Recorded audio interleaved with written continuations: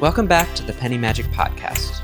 We're hard at work on more stories for Volume 3, coming this fall, 2019, and we're excited to tell you more about our summer project, Penny Magic Classics. But first, if you're listening to this episode in real time, we want to remind you about our Kickstarter project, where you can order the print book of our first volume of stories, Fairy Tales for Grown-Ups. The Kickstarter ends this Thursday, June 20th at 9 p.m. Central Time. So if you haven't ordered your copy yet, make sure to go to Kickstarter.com and search for Fairy Tales for Grown-Ups to pre-order the book. Next up, we're excited to announce our summer project, Penny Magic Classics. Once a month this summer, we'll be bringing you one of our favorite classics short stories from a variety of different authors, all read aloud. To kick things off, we're starting with a hilarious and sweet story from E. Nesbit. E. Nesbit was an English author who lived at the turn of the 20th century. She's beloved for her children's stories and was one of the primary influences on J.K. Rowling and the writing style of the Harry Potter books. We hope you enjoy listening to all these delightful stories this summer. So, sit back and enjoy E. Nesbit's The Book of Beasts. The Book of Beasts by E. Nesbit. He happened to be building a palace when the news came, and he left all the bricks kicking about the floor for the nurse to clear up. But then the news was rather remarkable news. You see, there was a knock at the front door, and voices talking downstairs, and Lionel thought it was the man come to see about the gas, which had not been allowed to be lighted since the day when Lionel made a swing by tying his skipping rope to the gas bracket. And then, quite suddenly, Nurse came in and said, "Master Lionel, dear, they've come to fetch you to go and be king." Then she made haste to change his smock and to wash his face and hands and brush his hair, and all the time she was doing it, Lionel kept wriggling and fidgeting and saying, "Oh, don't, nurse," and "I am sure my ears are quite clean," or "Never mind my hair, it's all right," and "That'll do." "You're going on as if you're going to be an eel instead of king," said Nurse. The minute Nurse let go for a moment, Lionel bolted off without waiting for his clean handkerchief. And in the drawing-room, there were two very grave-looking gentlemen in red robes with fur, and gold coronets with velvet sticking up out of the middle, like the cream in the very expensive jam tarts. They bowed low to Lionel, and the gravest one said, "Sire, your great-great-great-great-great-grandfather, the king of this country, is dead, and now you have got to come and be king." "Yes, please, sir," said Lionel. "When does it begin?" "You will be crowned this afternoon," said the grave gentleman, who was not quite so grave-looking as the other. "Would you like me to bring Nurse? Or what time would you like me to be fetched? And hadn't I better put on my velvet suit with the lace collar?" said Lionel, who had often been out to tea. "Your nurse will be removed to the palace later. No, never mind about changing your suit. The royal robes will cover all that up." The grave gentleman led the way to the coach with 8 white horses, which was drawn up in front of the house where Lionel lived. It was number 7, on the left-hand side of the street as you go up. Lionel ran upstairs at the last minute, and he kissed Nurse and said, "Thank you for washing me. I wish I'd let you do the other ear. No, there's no time now. Give me the hanky. Goodbye, Nurse." "Goodbye, ducky," said Nurse. "Be a good little king now, and say please and thank you, and remember to pass the cake to the little girls, and don't have more than 2 helps of anything." So off went Lionel to be made a king. He never expected to be a king any more than you have, so it was all quite new to him. So new that he had never even thought of it. And as the coach went through the town, he had to bite his tongue to be quite sure it was real, because if his tongue was real, it showed he wasn't dreaming. Half an hour before, he had been building with bricks in the nursery, and now the streets were all fluttering with flags. Every window was crowded with people waving handkerchiefs and scattering flowers. There were scarlet soldiers everywhere along the pavements, and all the bells of all the churches were ringing like mad. And like a great song to the music of their ringing, he heard thousands of people shouting, "Long live Lionel! Long live our little king!" He was a little sorry at first that he had not put on his best clothes, but he soon forgot to think about that. If he had been a girl, he would very likely have been bothered about it the whole time. As they went along, the grave gentlemen, who were the Chancellor and the Prime Minister, explained the things which Lionel did not understand. "I thought we were a republic," said Lionel. "I'm sure there hasn't been a king for some time." "Sire, your great-great-great-great-great-grandfather's death happened when my grandfather was a little boy," said the Prime Minister, "and since then your loyal people have been saving up to buy you a crown. So much a week, you know, according to the people's means. 6 pence a week from those who have first-rate pocket money, down to halfpenny a week from those who haven't so much. You know, it's the rule that the crown must be paid for by the people. But hadn't my great, however much it is, grandfather a crown? Yes, but he sent it to be tinned over for fear of vanity, and he had all the jewels taken out and sold them to buy books. He was a very strange man. A very good king he was, but he had his faults. He was fond of books. Almost with his last breath he sent the crown to be tinned, and he never lived to pay the tinsmith's bill. Here the Prime Minister wiped away a tear, and just then the carriage stopped, and Lionel was taken out of the carriage to be crowned. Being crowned is much more tiring work than you would suppose, and by the time it was over, and Lionel had worn the royal robes for an hour or two, and had had his hand kissed by everybody whose business it was to do it, he was quite worn out, and was very glad to get into the palace nursery. Nurse was there, and tea was ready, seedy cake and plummy cake and jam and hot buttered toast, and the prettiest china with red and gold and blue flowers on it, and real tea, and as many cups of it as you liked. After tea, Lionel said, "I think I should like a book. Will you get me one, Nurse?" "Bless the child," said Nurse. "You don't suppose you've lost the use of your legs with just being a king? Run along, do, and get your books yourself." So Lionel went down into the library. The Prime Minister and the Chancellor were there, and when Lionel came in, they bowed very low, and were beginning to ask Lionel most politely what on earth he was coming bothering for now, when Lionel cried out, "Oh, what a world full of books! Are they yours?" "They are yours, your Majesty," said the Chancellor. "They were the property of the late king, your great-great—" "Yes, I know," Lionel interrupted. "I shall read them all. I love to read. I'm so glad I learned to read." "If I might venture to advise your Majesty," said the Prime Minister, "I should not read these books. Your great—" "Yes?" said Lionel quickly. "He was a very good king. Oh yes, really a very superior king in his way, but he was a little, well, strange." "Mad?" asked Lionel cheerfully. No, both the gentlemen were sincerely shocked. "Not mad, but if I may express it so, he was, too clever by half, and I should not like a little king of mine to have anything to do with his books." Lionel looked puzzled.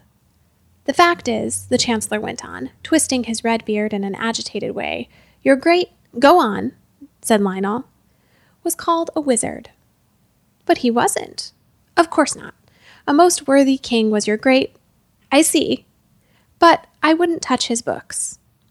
"Just this one," cried Lionel, laying his hands on the cover of a great brown book that lay on the study table.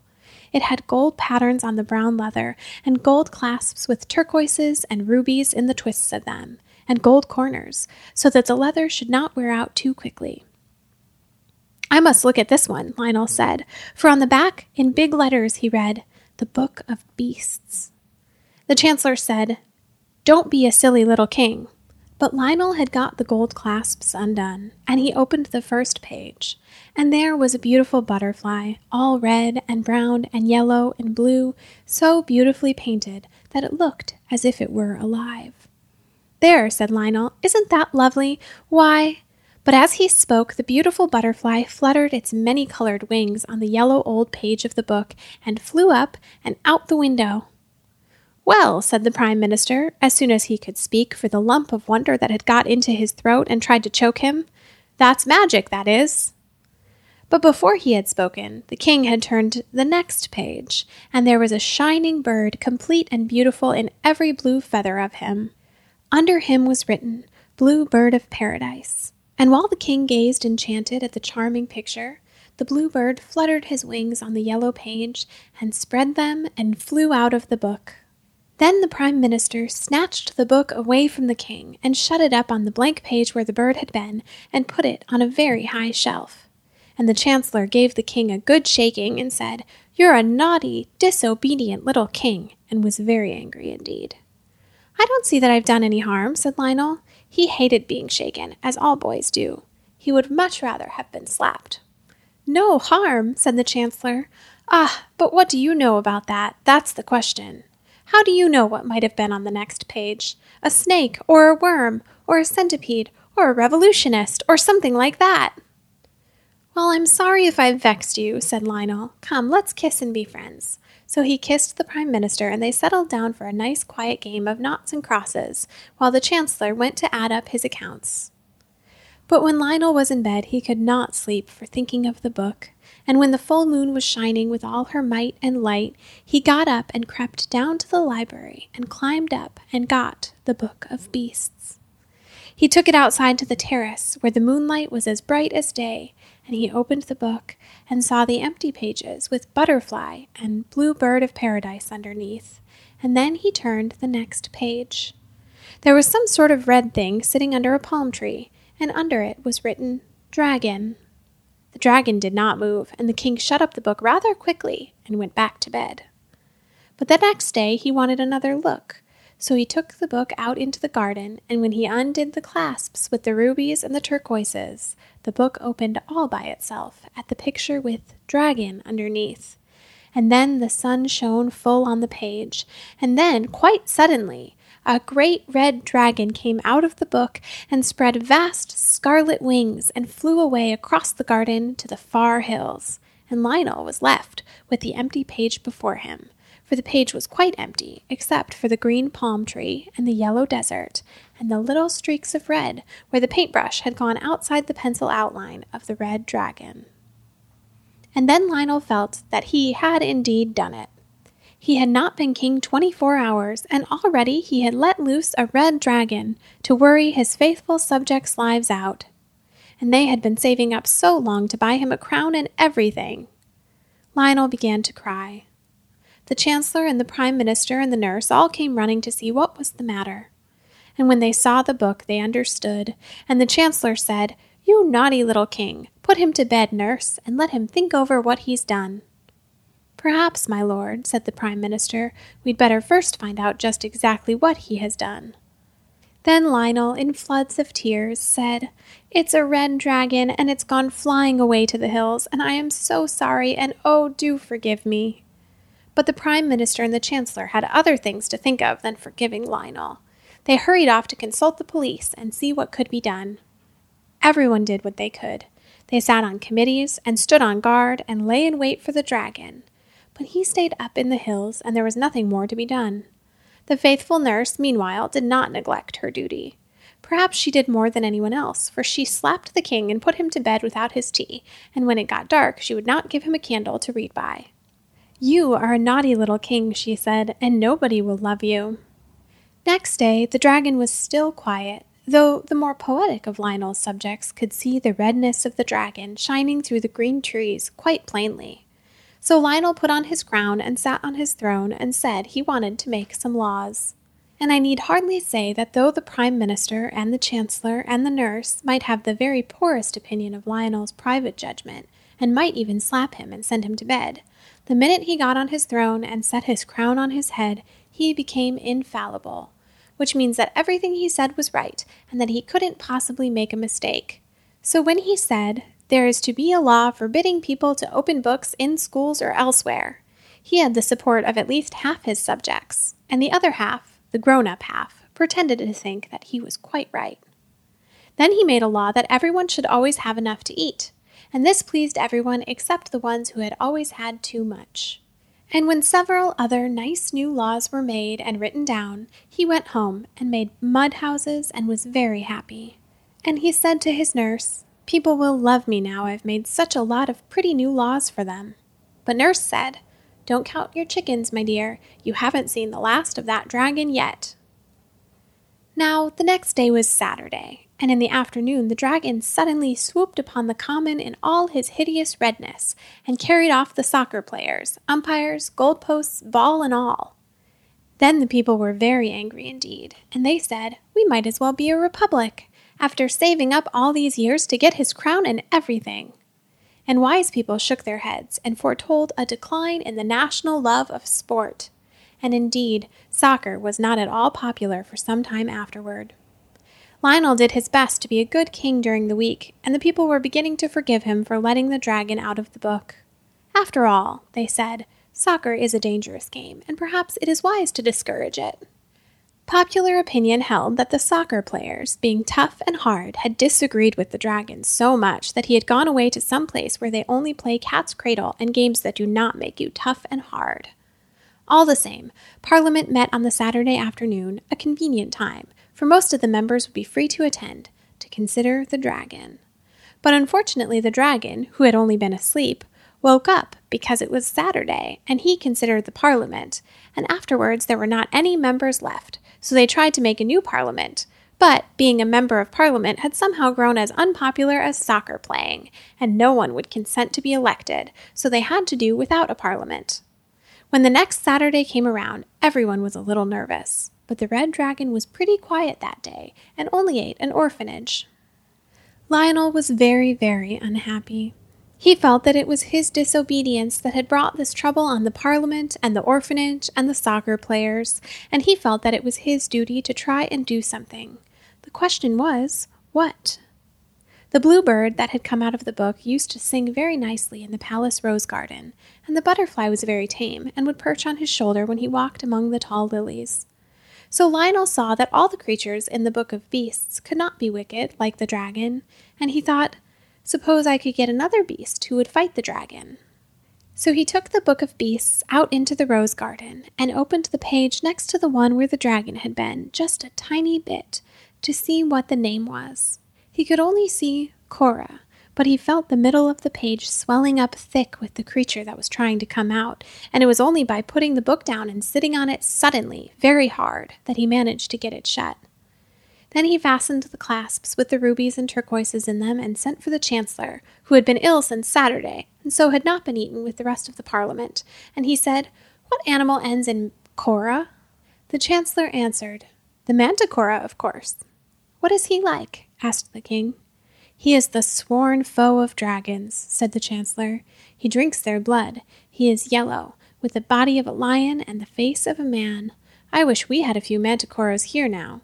But the last died hundreds of years ago. Worse luck."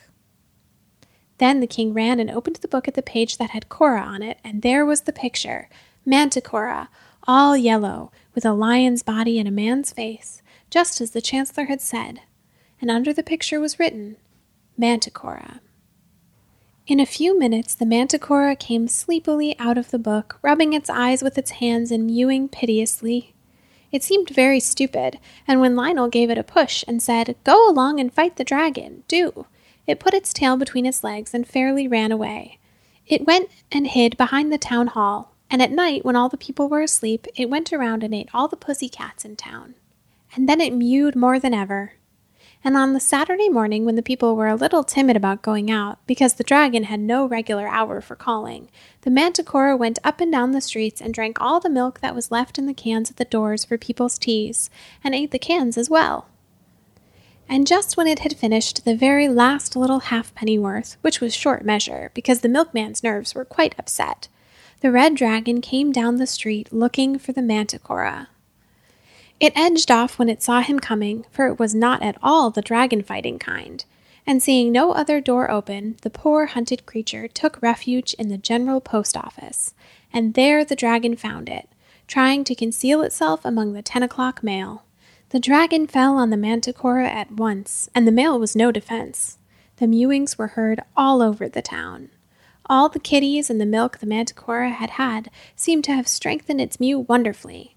Then there was a sad silence, and presently the people whose windows looked that way saw the dragon come walking down the steps of the general post office, spitting fire and smoke, together with tufts of Manticora fur and the fragments of the registered letters.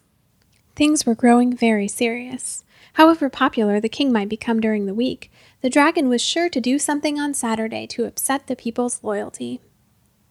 The dragon was a perfect nuisance for the whole of Saturday, except during the hour of noon, and then he had to rest under a tree, or he would have caught fire from the heat of the sun.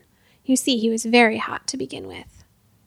At last came a Saturday when the dragon actually walked into the royal nursery and carried off the king's own pet rocking horse.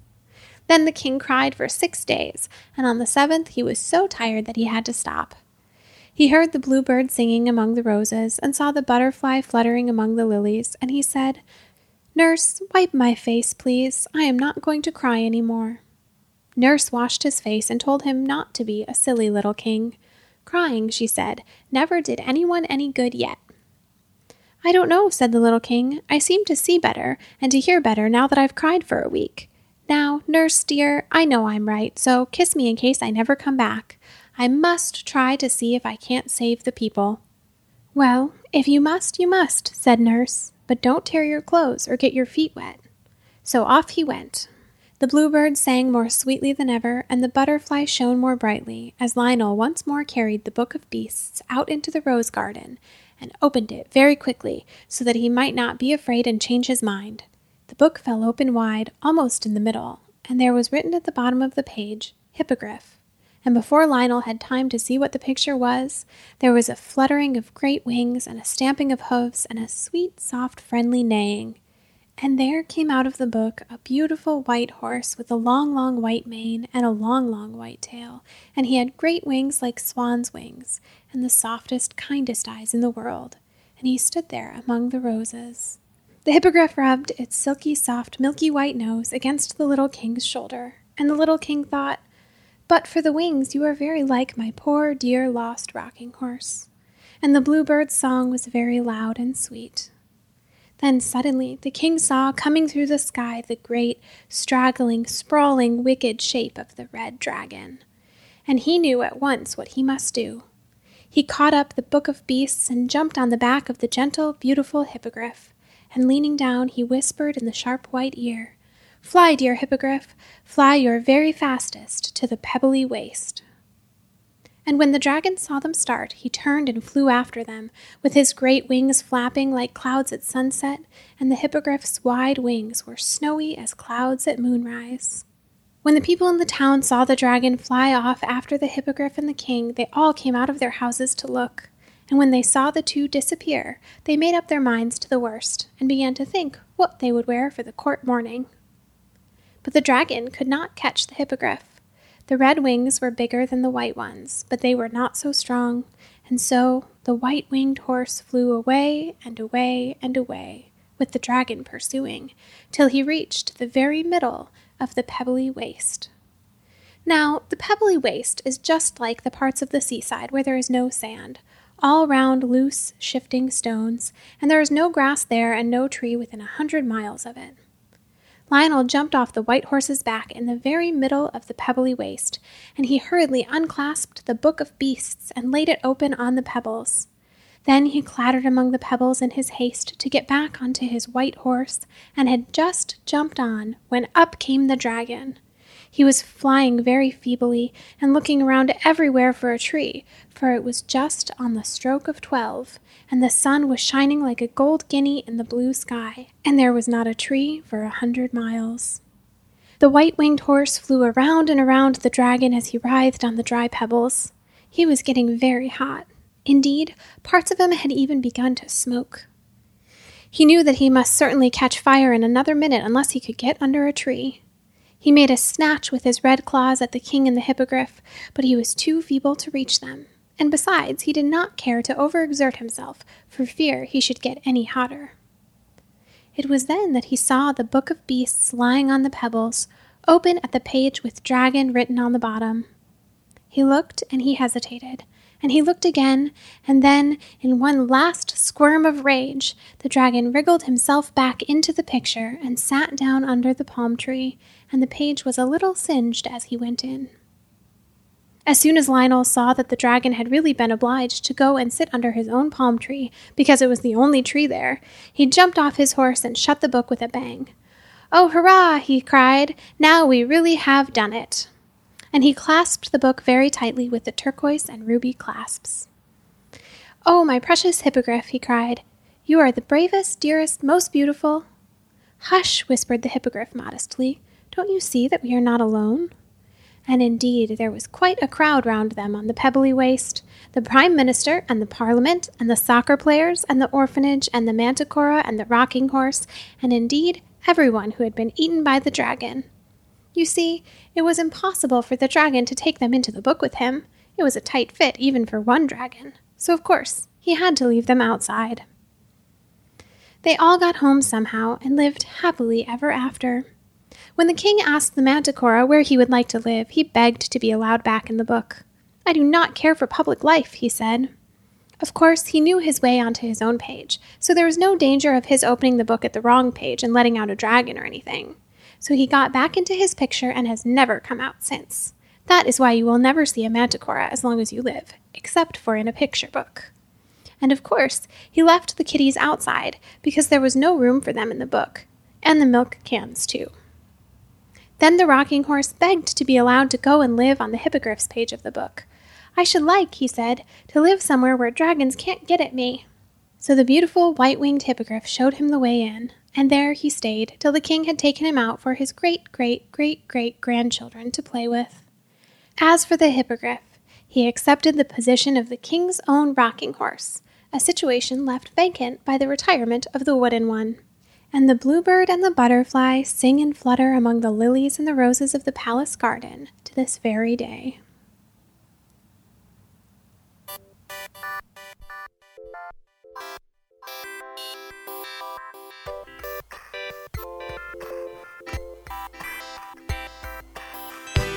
This has been a Penny Magic Classic.